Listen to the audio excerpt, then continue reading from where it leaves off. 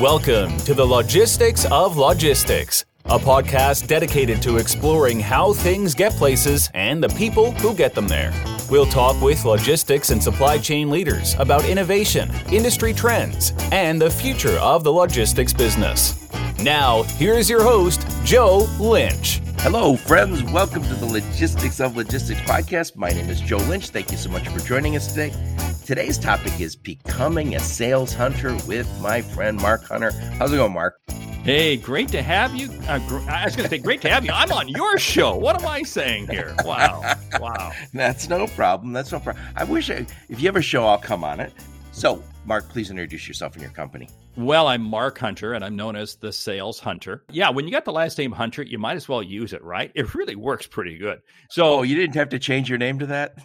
People always ask me, what was your name before you changed? No. So anyway, the company name is the Sales Hunter, and that's what we're known as. And you can imagine what we do is we help companies hunt for sales. We all need that. We all need this. We are early in the year 2022, and I know everybody's going, I have to figure out how to get more sales in 2022. And, I can say this having done sales for myself and for others, that this time of year is kind of filled with anxiety a little bit and anticipation, because you go, I know what I did wrong last year, but I have some customers. I got to keep them. I got to expand stuff with them, and I have to get new ones.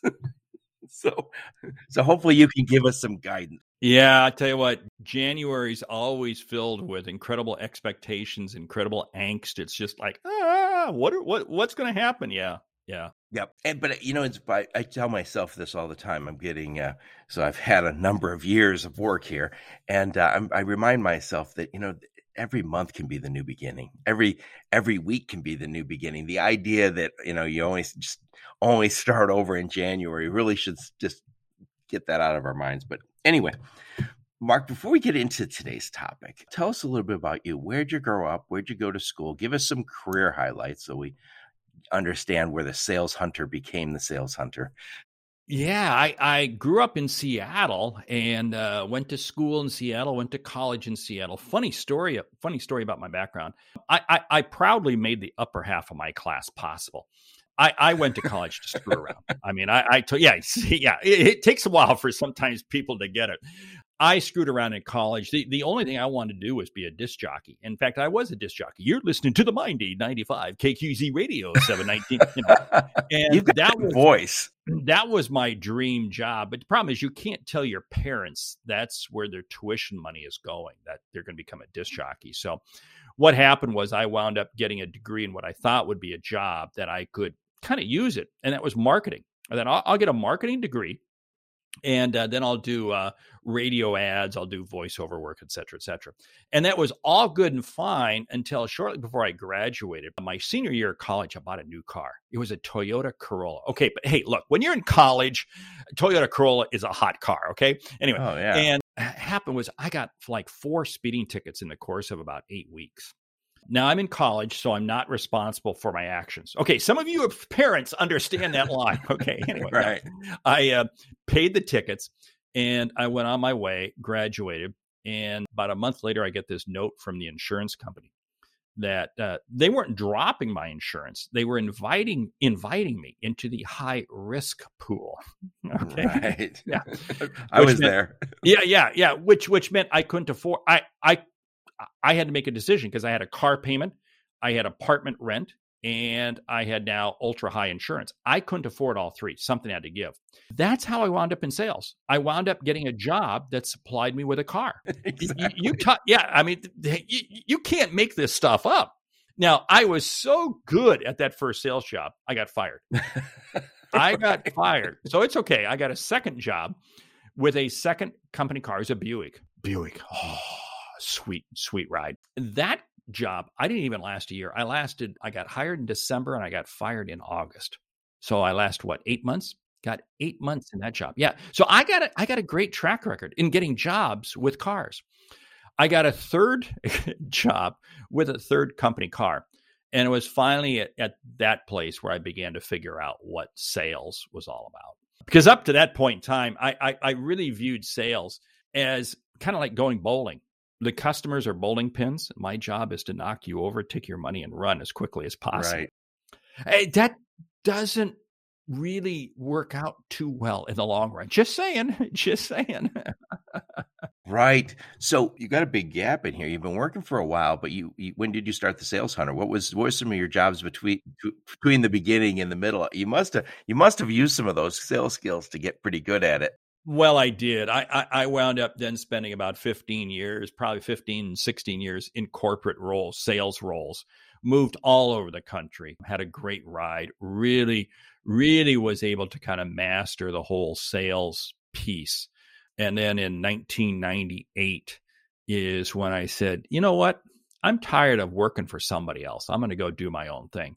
So it was in 1998 that I said, I quit, and I put out my shingle, the Sales Hunter. Oh, wow. Yeah. That was a scary moment. Yeah, I've been there myself. Those scary moments. You know, one thing I suspect you've seen it all because you had all these different corporate roles, but I'm always kind of amazed by when you get into different sales organizations. Probably it was even worse back in the day.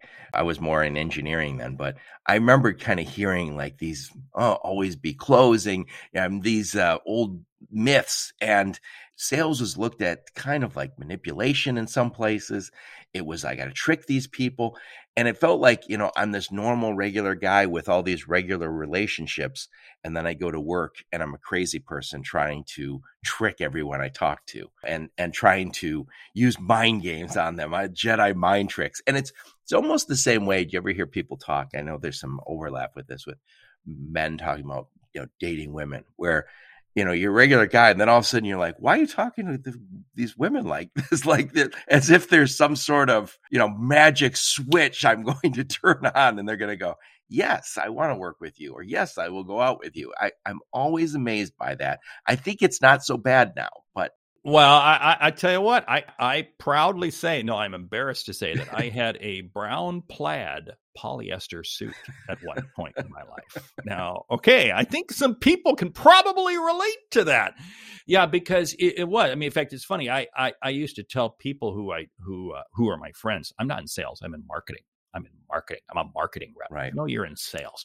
Yeah, because it was a slimy. But see, that's what's kind of cool, because over the years I spent in corporate roles, and now my roles, I view sales. My definition of a great salesperson is the same definition of a great leader. It's to help others see and achieve what they didn't think was possible. Right. You think about what is logistics all about? It's helping companies achieve what they didn't think was possible. Yeah. Right. And, this business is changing. So I know you've worked a lot with transportation logistics companies, so I'm sure you've got some other views on it. But we've changed so much, I would say, in the last 10 years.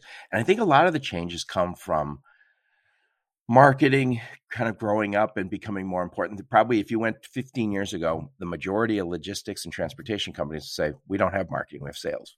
We don't need marketing. We need sales. And I've even heard people say, I don't want marketing. Just give me leads. When I did digital marketing, people say, Joe, I don't want marketing. Just give me leads.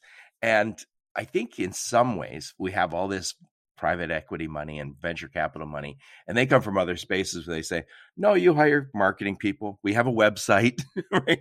And we do webinars, we do podcasts, we write white papers, we tell people a little bit about us. And that's not all what you need for sales, obviously. But then they kind of approach it from that way, which feels a little more 2022 than what we were doing not 10 years ago.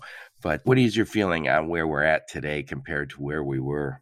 Oh, I mean, the whole logistics of logistics, and I love the name of your podcast, has become so sophisticated over the last 25 years. I've got family members that actually own trucking companies. And I remember being at their house, as a kid, and my uncle was the president, kind of the owner of the trucking company. Right. He was as gruff as can be, all the stereotypes that we can possibly imagine, and all these things. And it really has become an art and a science. And it's much more than just about moving item A to item B, or storing item A, or doing something of that nature. And that is, I think, what is making logistics be such a valuable asset not just to the entire supply chain, but to the economy. Right. And I sometimes use this analogy. I'm here in the Detroit area. This, I should say, story. 50 years ago, if you were in Detroit area and you were in automotive, you would say, we have suppliers down in Ohio, and we have some in Indiana, Wisconsin, Illinois, Minnesota, some down in Texas, maybe a little bit down in Mexico, very little, some in Canada. And I have a trucking company that helps bring the stuff to my facilities. Flash forward to today, say, I have a ton of stuff in Mexico. I have a ton of stuff in China. I have stuff in India, Europe, all over the place. And the production is so much more sophisticated. I have just in time, right? So now I have warehouses and I have trucking companies. I now have to worry about the shipping over the oceans. So it became so much more sophisticated with the digital element that, where you say, God, I need technology. Before I said I need trucks. Now I say I need trucks and technology. And it went from 0 to 60 seemingly in a generation. Oh, yeah. I mean, I remember working with Walmart going back 30 years ago. And, they were on the cutting edge of logistics. And they wanted to even understand the tensile strength of corrugated cardboard and right. all they would inspect all of your facilities and all this. And it was like unheard of back then. How? Now that's become the norm. Right. Right. And the sophistication of the industry. And let's not kid ourselves. As much as we've seen the industry change over the last 10 years, it's going to change dramatically again. It is. Over the next 10 years. Yeah, I think there's going to be fewer of us. I think we're still seeing this consolidation, which brings us to today's topic. Yeah. We all have to get better. We all have to get better at sales. The logistics part is hard enough, but getting new sales is. I bet if I was to call 100 companies today, if I could actually get through to somebody, I bet 90 would say we want more sales. That's our problem. Don't talk to me about our technology. Don't talk to me about anything other than how do we get new sales. So how do we become sales hunters? Well, first of all, you really have to ask the question, what is the problem? What is the problem I solve? As a company, just as you asked me before the show, Mark, what's the problem you solve? Any business, any company out there has to answer this question. What is the problem we solve? And then you begin to step back into really understanding who is that perfect client? Who is that perfect client? Right. And many times what happens is you look at your list of current clients and that begins to tell you, what is the problem you solve? I mean, I was working with a freight brokerage company, I don't know, probably about 10 years ago now. And we really reinvented them to where they're really only dealing with permitted loads that have to get picked up by a high lift crane and right. very specialized type of freight movement. But what has it allowed them to do? It has allowed them to create a niche in the marketplace that they're known for. Right. People call them and say, hey, I need help with this. Oh, that's a sweet spot to be in. Yeah. And, I think I've talked about niches or niches, whatever you want to call it, in the past on my show. And I think, if you were to look, there's probably 12, maybe 14 market segments. And every once in a while, I'll hear somebody say, well, we really work with all of them. And I usually don't say, that's really difficult because it's hard to have expertise in and say, I am really, really, really good at moving refrigerated food from distribution centers to grocery stores. And then somebody says, well, what about hazmat? We're excellent at hazmat. Oh, okay. It doesn't seem, and that's not to say you can't have those verticals all nailed down. It just, there's so much work within refrigerated. If I was to say all I have is a chunk of this market, there's just almost infinite food to move, right? Right. And then if I say, I'm really good at industrial or manufacturing companies, they have unique needs too. And I feel like when you say you're really good at all of it, it means that you're skimming across the surface of all those industries. It means what you're really doing is you're not profitable at any one of them. And chances of you being in business 5 or 10 years from now is zero. You have to understand, refrigerated. When we talk about temperature sensitive, that means different things to everybody.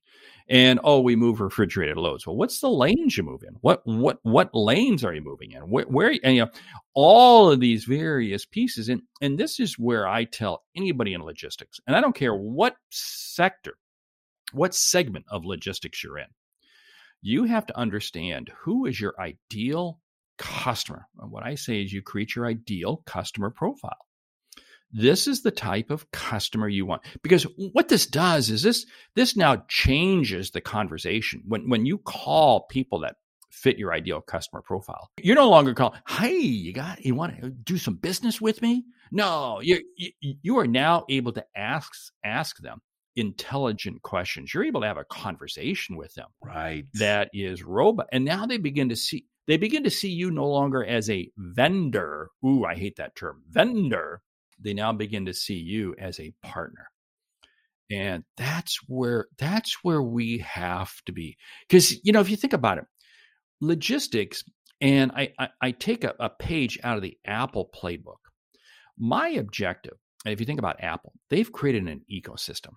If you had an Apple iPhone, chances are you wound up getting an iPad. Chances are you wound up getting an Apple computer. Chances are you wound up getting AirPods. You are so caught up in the Apple ecosystem. You're in it. You're in it. And by the way, I don't know if you noticed, but they charge a little bit more for things. but we readily buy it. And that's what I want to do with my customers. I want to create an ecosystem that I am such a critical piece of their business. They can't get out. I've said this before on my podcast. I think it's an interesting point, though, is if I'm skimming across and I say, I just started this company and they don't seem to specialize in anything, and I myself don't know any better. I'm just running as fast as I can. I'll talk to anybody who ships, right? So I'm moving a little bit of food. I'm moving a little bit of hazmat. I'm moving a little bit of oversize, right? And then I call a retailer and I say, hi, I would literally like to move your freight, and I'm very good at moving freight, blah, blah, blah. I don't have much to say, right? I just think it's so much better if I can call that retailer and say, usually I'm going to get their voicemail, I think, or I'm sending an email, but I could be saying something along the lines of, hi, my name's Joe, and I work with 5 other retailers. I truly understand what you're going through. I understand that you probably have a problem with blank and with blank and with blank. And they go, oh, that guy gets it. Joe gets it. He knows he knows my problem.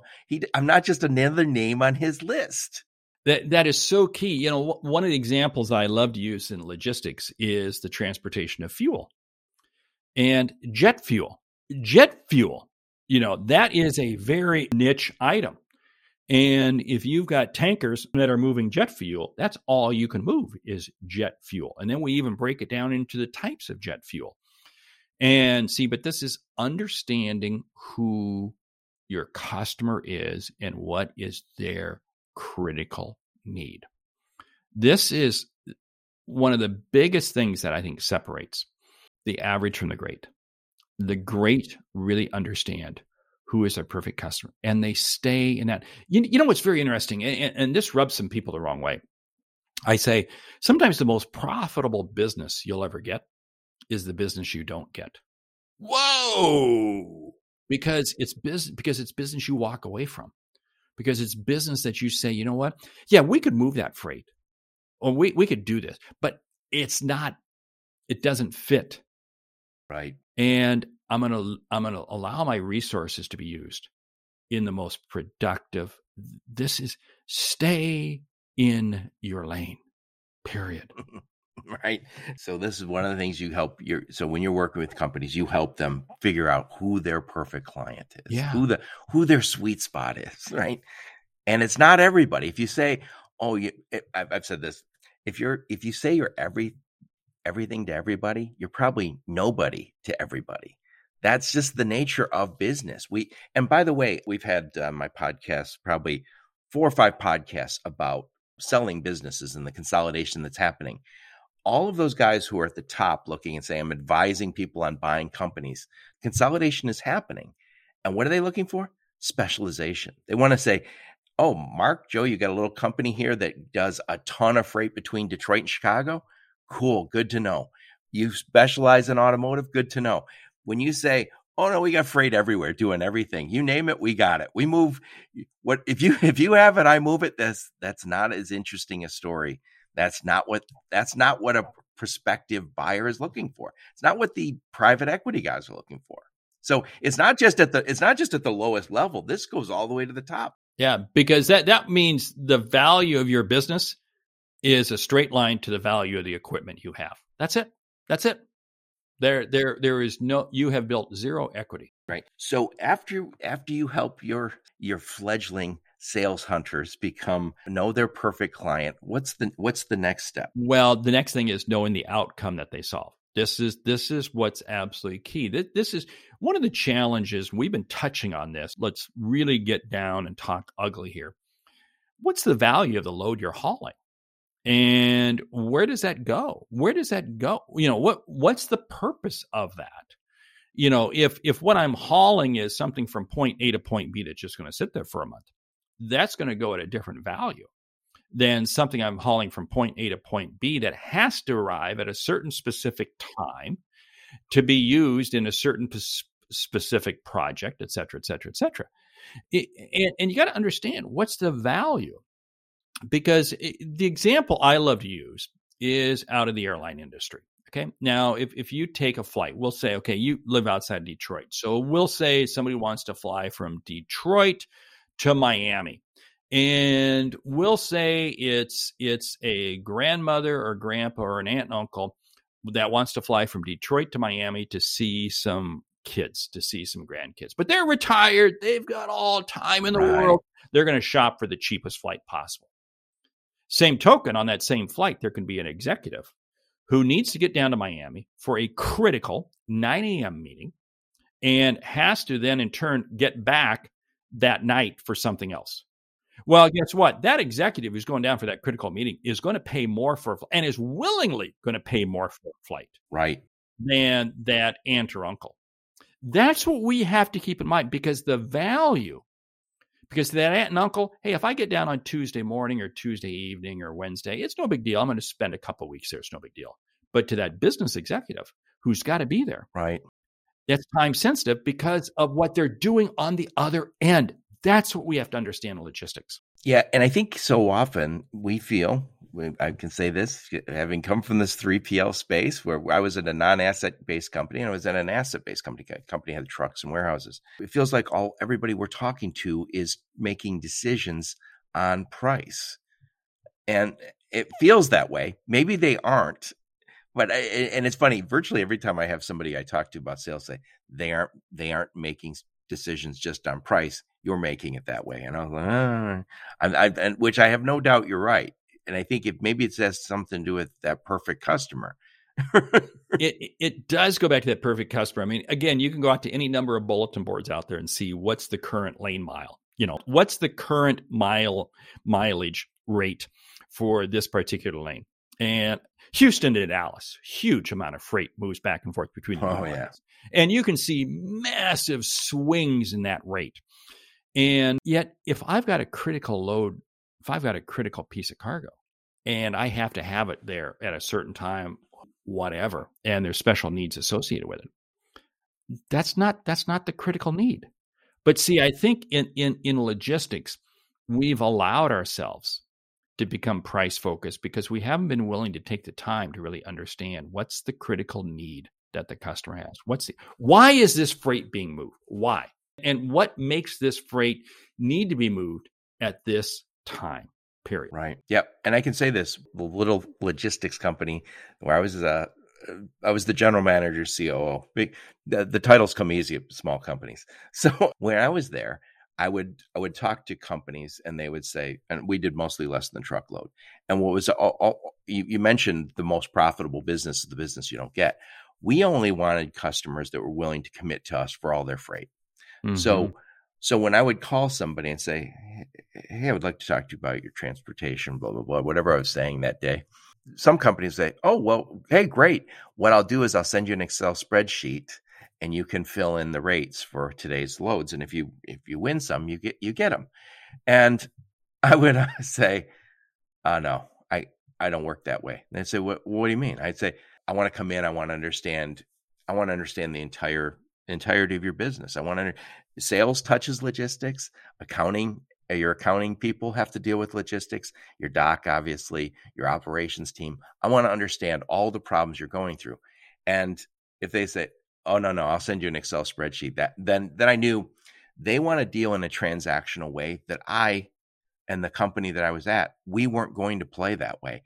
It's painful because I've made all these phone calls to get to that point, and I kind of just want it to work. And I think this is what happens to me as a salesperson. I so desperately wanted it to work that I was trying to wedge myself in. And here's another thing. Somebody would say this to me: you need to educate them. And I would try. But for the most part, my feeling was I couldn't educate them. I one time changed somebody from a transactional shipper to a relationship shipper, a contractual shipper. I felt like that's, as soon as I heard, I'm going to send you an Excel spreadsheet, I felt like that was over. I can't work that way. I can't tell you the number of times that I'd be sitting, I'd be working with a freight forwarder, working with a freight company. And the salesperson was, wow, this person just sent me this Excel spreadsheet. I'm going to fill in all these lanes, all these rates. And I go, oh. And the first time you get one, you think you and they're so excited. They're so excited. Like that this customer actually sent me this Excel spreadsheet, and there's 300 lines on it, all these lanes and all the. And I go, so you think? I'm sure there's going to be lanes in there that we can pick off. I am sure. And I go, here's the whole thing. The customer that comes to you on price is going to leave you on price. Right. And this is where you have to understand what's your ideal customer profile. What is the outcome? What is the need that you're solving for them? And if I can do that, then I can begin to establish myself as being able to create a relationship with you. Yeah. And to some extent, those customers look and say, you're the same as everybody else. Joe, you're the same as Mark, the same as Tom, the same as Susan. Everybody's the same. And so I don't see any difference between you and all the trucks that you guys represent. They're all the same. The guy who's got a 25-year-old truck who doesn't have the money to keep it up to date is the same as the guy who's got a brand new truck and all the latest tech. And so it's interesting when you talk to trucking companies, most of them at this point, well, especially now during the pandemic, but even before that, we're saying, look, guys, you're talking to a company that's got a lot of trucks. We take good care of them. We take good care of our drivers. You can't yell at our customer service team. We're not the guys who are going to come in and lower our price $100 to win your business. We aren't doing it. And that's why they can afford to pay their drivers right. And that's why they can afford good trucks with all the maintenance. Well, that comes back to that whole, the most valuable asset is sitting in the cab of the truck. I mean, that we could run down. I mean, I'll still never forget. I was working for a company, and we had bowls with lids, and one truckload of lids could make about 100 loads of stuff. And I still never forget this. This is back before GPS and all that sort of stuff. The lids never showed up at the plant. The lids never showed up. We couldn't find it. And it was about a week later when we finally got a phone call from a county sheriff. And I don't remember if it was in New Mexico or Arizona, but the trucker had got drunk, got thrown in jail, and the sheriff had impounded the truck. And finally was saying, does anybody want this truck back? Does anybody want this stuff back? Oh, God. And, you stop and think about that. I mean, now this goes back pre-GPS. Those things don't happen again. But how many times, and we've all seen this, I mean, a freight forwarder, you get the wrong driver and you suddenly have your load held hostage. I mean, right. Again, we can run down Pandora's box here on this one. Right. But when it all starts because I didn't pick the right customer. So now I'm focused on price, and now I'm trying to cut corners anywhere I can. And I remember I've done this, even though the company the companies I worked for wanted business where we had a relationship with these companies. I call them strategic shippers. We didn't have, but every once in a while, I would think I could convert somebody who was a transactional shipper. And they're always the back and forth, like, hey, I talked to somebody else. They'll do it for $50 cheaper. Oh, hang on, let me see. And then at some point, I'm calling anybody and everybody who will take that business for less. And it's not the best use of my time to find, hey, can I find this for $50 cheaper? Is this how I'm going to get rich? Is this how I'm going to live my life, looking for somebody who'll do it for $50 cheaper? Yeah, and that $50 comes right out of your pocket. I mean, this is the whole premise. And if it doesn't come out of mine, it comes out of the carriers. But regardless, it's a bad you sit thing. there and say, "Oh, I got a carrier to move it cheaper." Yeah, but you know what? Then you wind up, you got such a cheap carrier that you're now having to babysit that carrier all the way through. Oh, yeah. And how much time are you spending? Or the relationship, we have in this business, we have two customers. We have the trucking companies who say, Joe, Mark, go get us good business. And we have the shippers who say, hey, move my freight.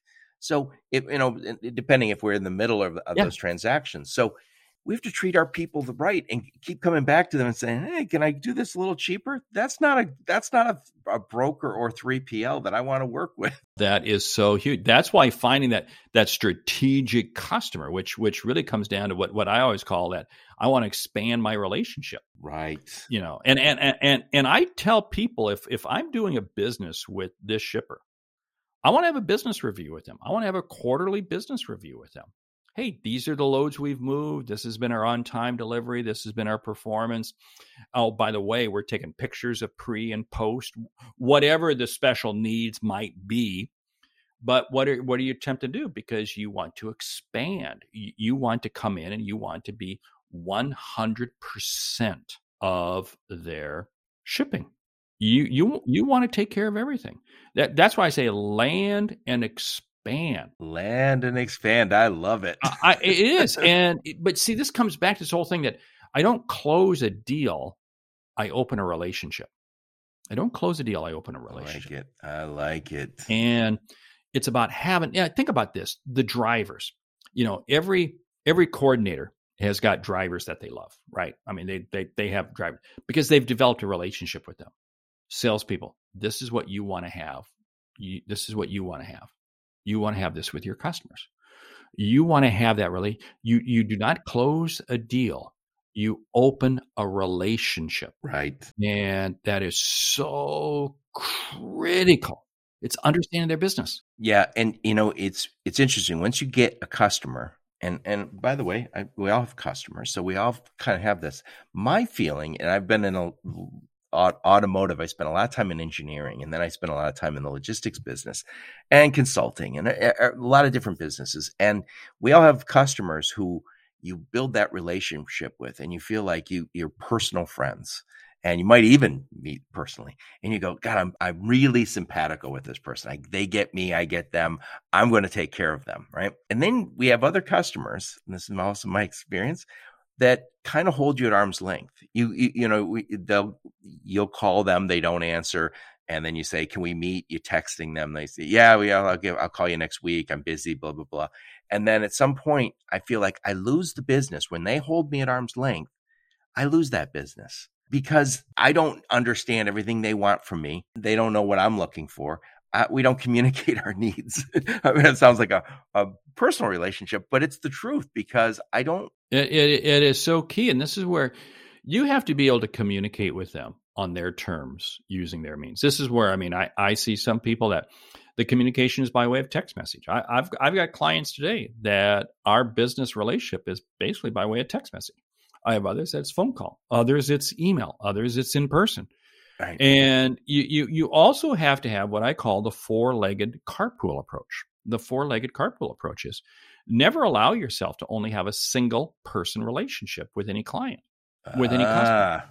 Man, you've got to have four legs. I mean, you got to get somebody else that you're having communication with. Because they could quit, right? Exactly. I mean, I have watched more salespeople lose business. Well, she just quit. She was working the dock. She was working the desk, the freight desk, and she just upped and quit. Who else do you talk? Well, I didn't talk to anybody else. She was always great. Well, guess what? You just blew it. Mark, that reminds me of another kind of, and I'm sure this kind of also related to what the sales hunter does, is I've sold business. I knew the owner, CEO, they bought this company, and I knew him. We did some consulting projects together in the past, and I came in his office, and I remember him saying, "This is exactly what I need. What the technology you guys have, I love this. You're going to become my logistics company."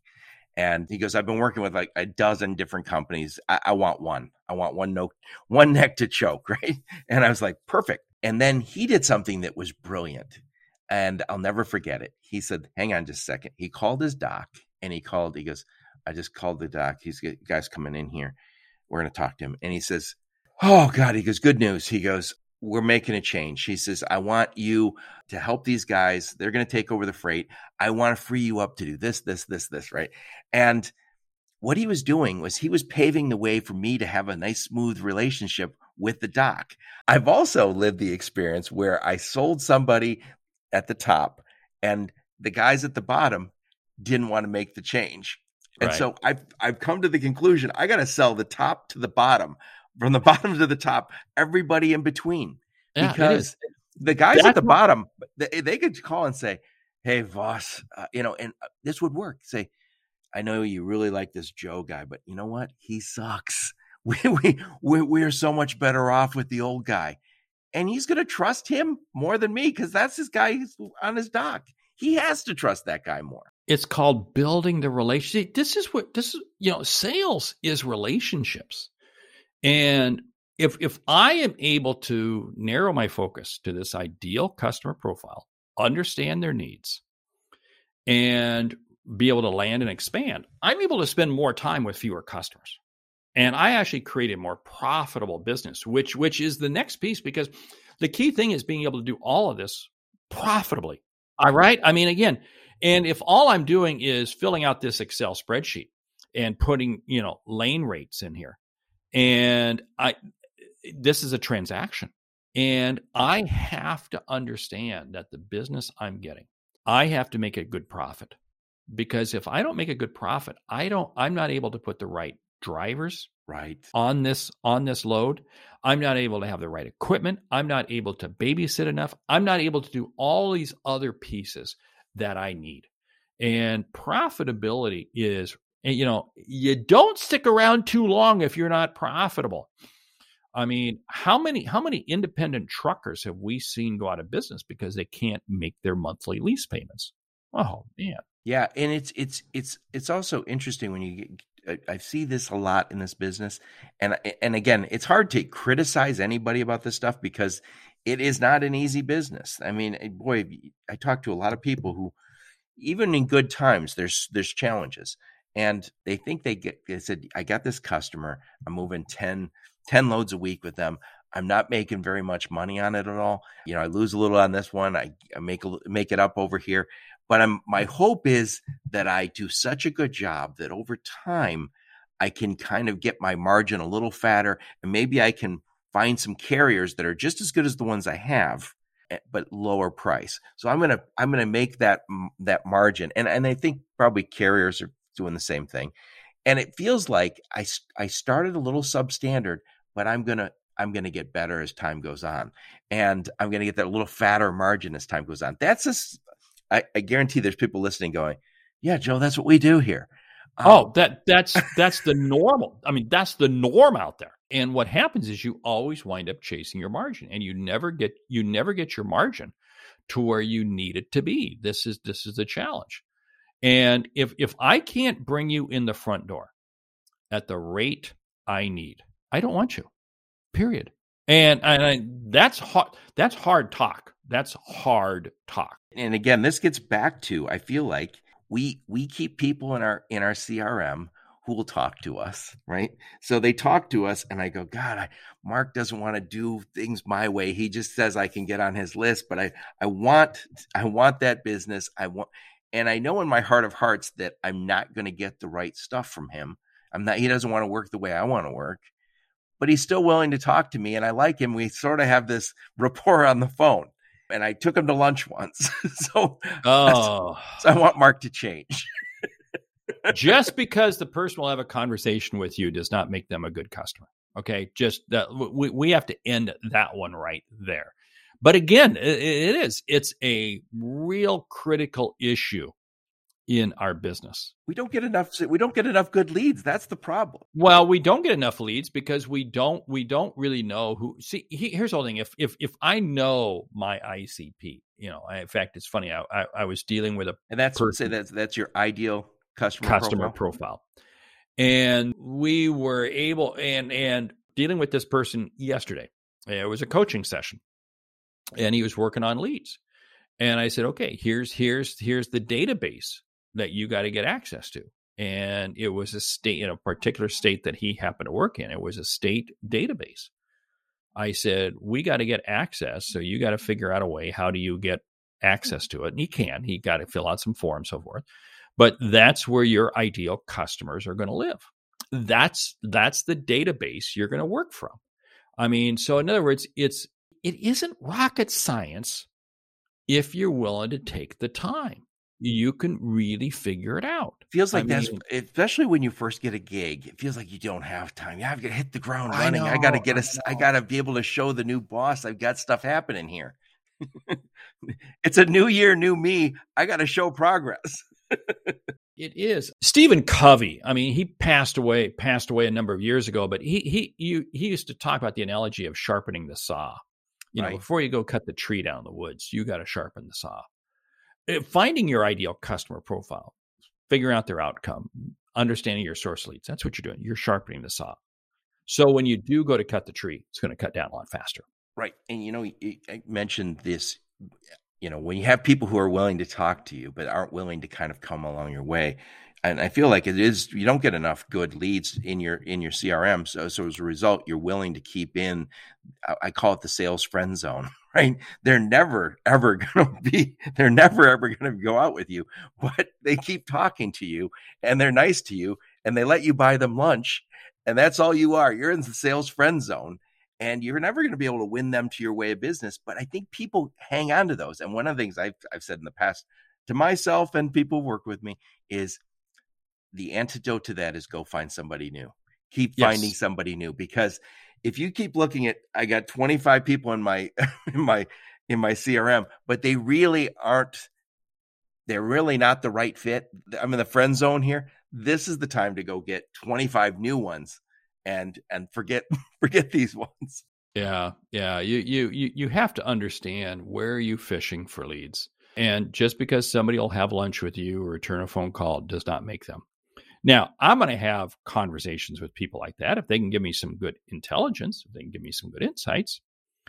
But I got to understand that, because they're not going to be a customer of mine. Period. And I've got to move on.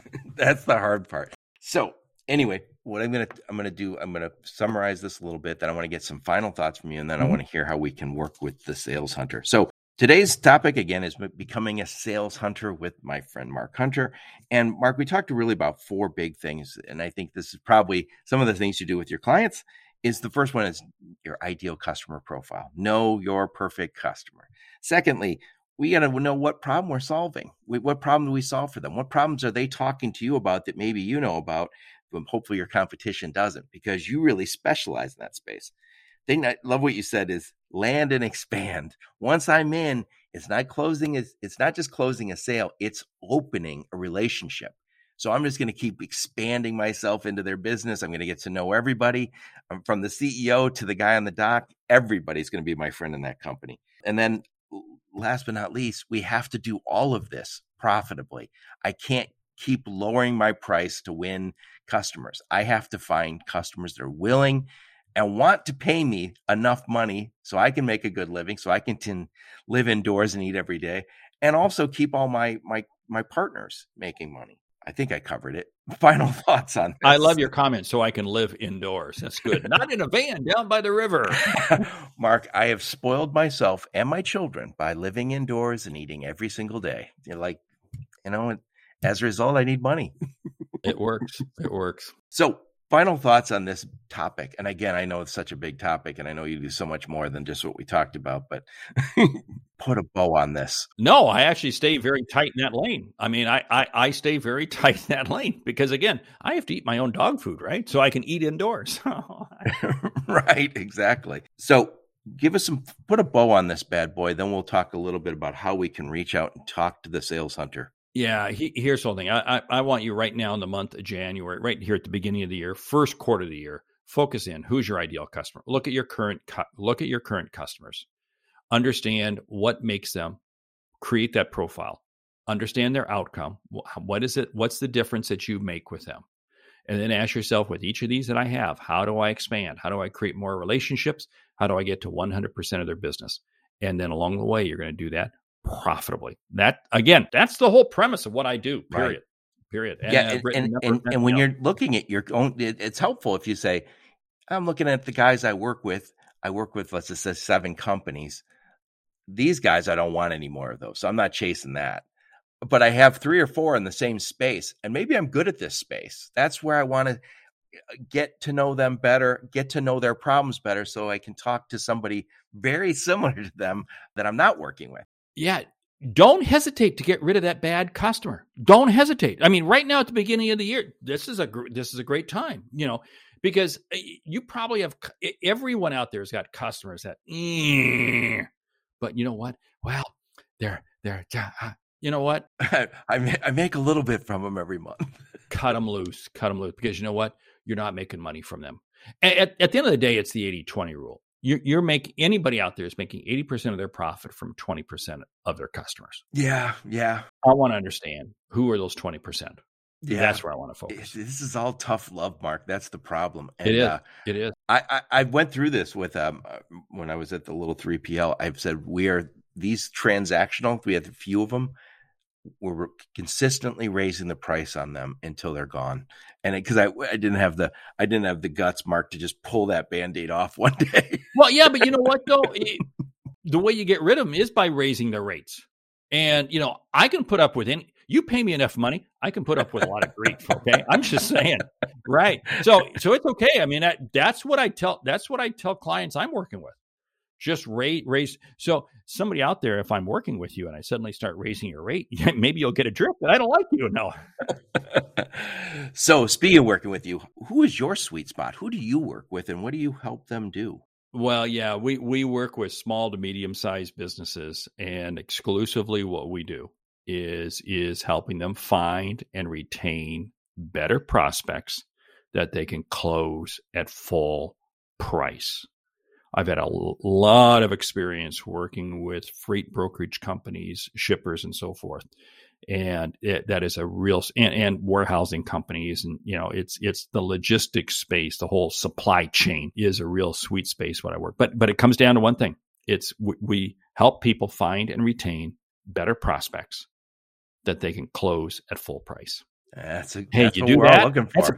That's a pretty good world, right? That's a pretty good life, right? Right. And by the way, even in this booming market, where people during the hot times here, when it's hard to get a truck, they really go to brokers more. And I still hear brokers who are saying, I still don't like the kind of business I'm getting. I still hear it. So it's even in good times, these things don't, the market going up and down doesn't necessarily solve any of these problems. You have to change yourself. No, it doesn't. But the market going up and down creates opportunities. I love volatile markets. Back when fuel's going up and down and so forth, I love it because volatility creates opportunities for me to have conversations. The worst thing is a stable market. I don't like a stable market. Yeah, that makes sense. So, Mark, are you speaking at any conferences? How do I hear more about you? Yeah, the best way to hear more, the best way is really jump over to my website, thesaleshunter.com. We got a ton of videos out there, a ton of content out there. My YouTube page, again, The Sales Hunter. Everything is around The Sales Hunter. Mark Hunter is actually a pretty common name. So anyway, we had to come up with. You better type in The Sales Hunter. Yeah. So you better type in The Sales Hunter. But yeah, that's it. And we do speak at a lot of conferences. Although what's interesting is I just had one I was speaking at this next week that suddenly is canceled because of COVID and so forth. So a lot of things are still up in the air. But yeah, I'm on a lot of podcasts and books, High Profit Prospecting and A Mind for Sales. Those are the two. What I'll do is I'll put links, any links you give me, Mark, I'll put in the show notes so you guys can click on those books. Right, yeah. And I'll put a link to your LinkedIn profile and a link to the Sales Hunter and anything you give me. And what's interesting about this is I hear this all the time from people. They say, Joe, can I give you a call? I want help with sales. And I always think there are people like you who've created just enormous amounts of content. And by the way, I've probably done 10 podcasts about sales. And rather than listening and absorbing all this great knowledge from people like yourself, people want to get on the phone and go, well, give me the magic bullet.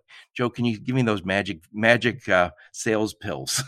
Here's, if you're looking for a magic bullet in sales, look in your shower, and it's found on a bottle of shampoo. Every bottle of shampoo has this. It's called rinse and repeat. Rinse and repeat. I love that. I mean, you think about that, right? It is. It really, sales is a repetition. Sales is a repetition, and rinse. It doesn't mean you put the old shampoo back in your hair. It's new shampoo. I'm continually giving prospects new messages, new ideas, new. But I got to repeat. That's how I land business. Now, do you work with people remotely, or do you go to their locations? Both. We do right now. It's probably more remote, but I do a lot of on-site work. Typically, I in a pre-COVID world, I'm traveling about 250 days a year globally. I'm all over the world. Nice. So it's crazy. Well, thank you so much, Mark. Yeah. I really appreciate you coming on the podcast and sharing this. That you've got some unique insights on this space. And, when I say unique insights, a lot of this is kind of the blocking and tackling, but, just the way you said it, like land and expand and the rinse and repeat. I like the new angle on stuff that we all need to do. Yeah, it's good. Great talking with you. And hey, you know what? So many opportunities out there. It's just getting out and doing it, making it happen. Thank you so much. I really do appreciate you taking the time. And thank all of you for listening to my podcast. Your support is very much appreciated. Until next time, onward and upward. You've been listening to the Logistics of Logistics podcast, where we engage in conversation with experts in the logistics field. For more details, visit thelogisticsoflogistics.com or follow Joe Lynch on LinkedIn.